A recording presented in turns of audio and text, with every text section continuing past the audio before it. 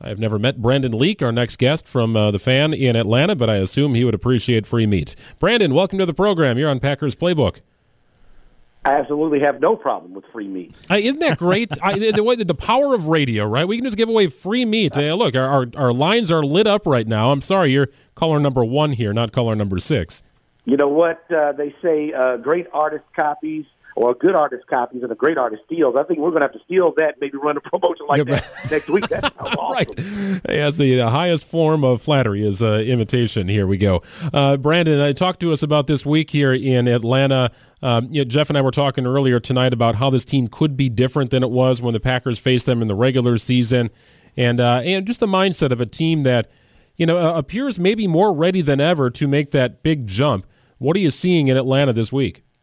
Yeah, I think really both teams are different. I think the Atlanta Falcons really hit the right gear towards the end of the season, found a way to sneak up on a lot of people and get that number 2 seed. And I think coming out and really handling the Seattle Seahawks really put them, especially defensively, in a place where they really feel comfortable with the personnel that they have, with the schemes that they are implementing, and they really feel comfortable that no matter who is in front of them, and obviously the next opponent is the Green Bay Packers, but they can find a way to navigate themselves a way to victory, especially since they're at home. And I think the bigger plus was obviously having the bye week, that the Falcons go into this championship game pretty much with a clean bill of health. The last time they went, their best defensive player, John Abraham, a couple of years ago, got hurt in the last game of the regular season, turned an ankle, and didn't record one tackle in the postseason. And they feel like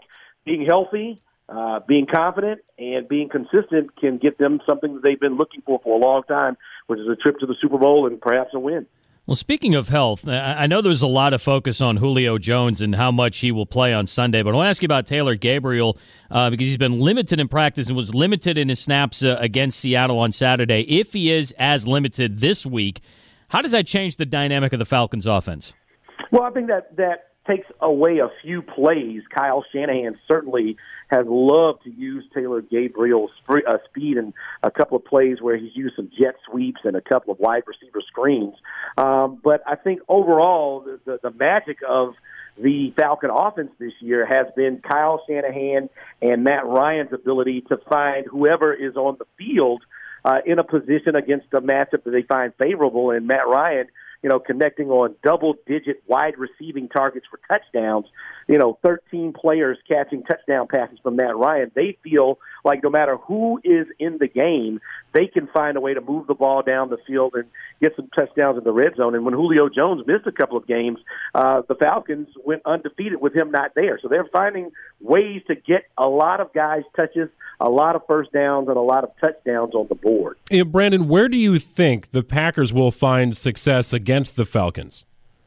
I think the tight end is something that the Falcons have just not been able to figure out throughout the course of the season. They really struggled the first third of the season, got a little bit better, but I think Aaron Rodgers' ability, if the offensive line can give him time, I really think the underneath stuff and the stuff right over the second level, right over the top of a linebacker's head, right before you get to the back end of the secondary, really can be a place where the Packers might be able to find some success. And obviously, with the speed that the wide receiving core had displays for the Packers, if those guys are healthy, making some guys who don't have a lot of postseason experience run after them could be something that could be looked at. But, looking at the injury report, it's going to be interesting to see what the health situation is for the Packers wide receivers, with 4 of the wide receivers on the injury report coming out this week. During the regular season, the Falcons 27th in scoring defense. So, we're all looking at this and thinking, okay, it's probably going to be a shootout. But 22 takeaways during the regular season. Aaron Rodgers proved that he was human last week by finally throwing an interception. How much will Atlanta focus on trying to take the ball away from the Packers' offense?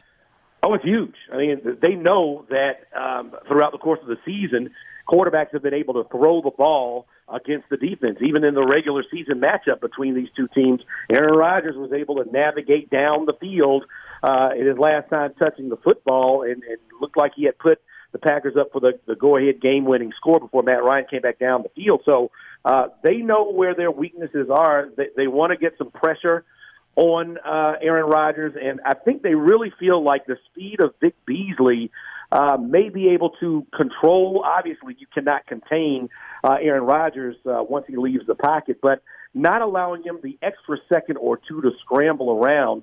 You know, maybe even if you don't sack him, if you can get him to throw the ball away or maybe throw an incomplete pass or something that may lead to a tip ball and lead to an interception, they think maybe the speed of Vic Beasley can help out when things break down for the Packers and Aaron Rodgers gets into the mode where he works his magic and really has defenses at his mercy. And so what do you think, Brandon? First one to 35 wins?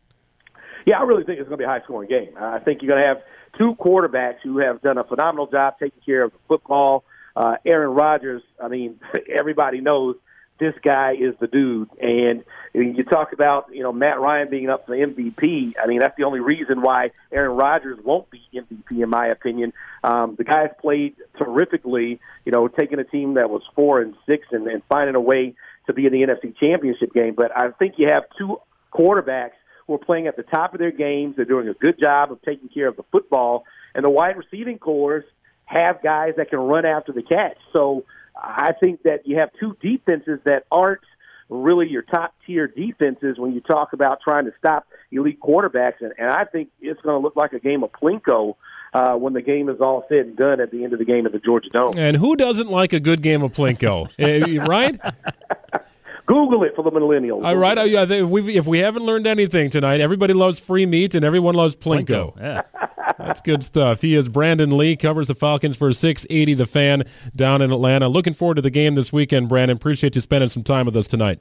Anytime. It should be a great game. I think it's going to be one for the ages. Thanks for your time, and I hope to catch up with you guys down the road. All right. Sounds good. Brandon Lee from 680 The Fan down in Atlanta. Boy, I haven't seen Plinko in a long time. Wait, isn't that LeBron's new game show? What The Wall? It's just Plinko with balls, right? It's a Plinko ripoff. It's not, come on, there's only one Plinko. There is only one Plinko. Those flat discs just sliding down toward obscurity. Oh, man, gotta love the Showcase Showdown. Game. We played a little Drinko in college, I remember. It was just, use nails on a board, and it never really worked out well. Speaking of beer, friends make Miller time great. Miller Lite reminds all sports fans that with great beer comes great responsibility. So designated driver, make sure the night rolls along without a hitch. Miller Lite, great friends, great beer, great responsibility. Miller Brewing Company, Milwaukee, Wisconsin. Coming up at 7:33, we'll dip into the locker room, hear from some of the players and the head coach of the Green Bay Packers, Mike McCarthy. What do they have to say today leading into practice, and what do the players have to say following today's practice? And, of course, coming up at 7:43, a championship version of What to Watch. More after this on Packers Playbook.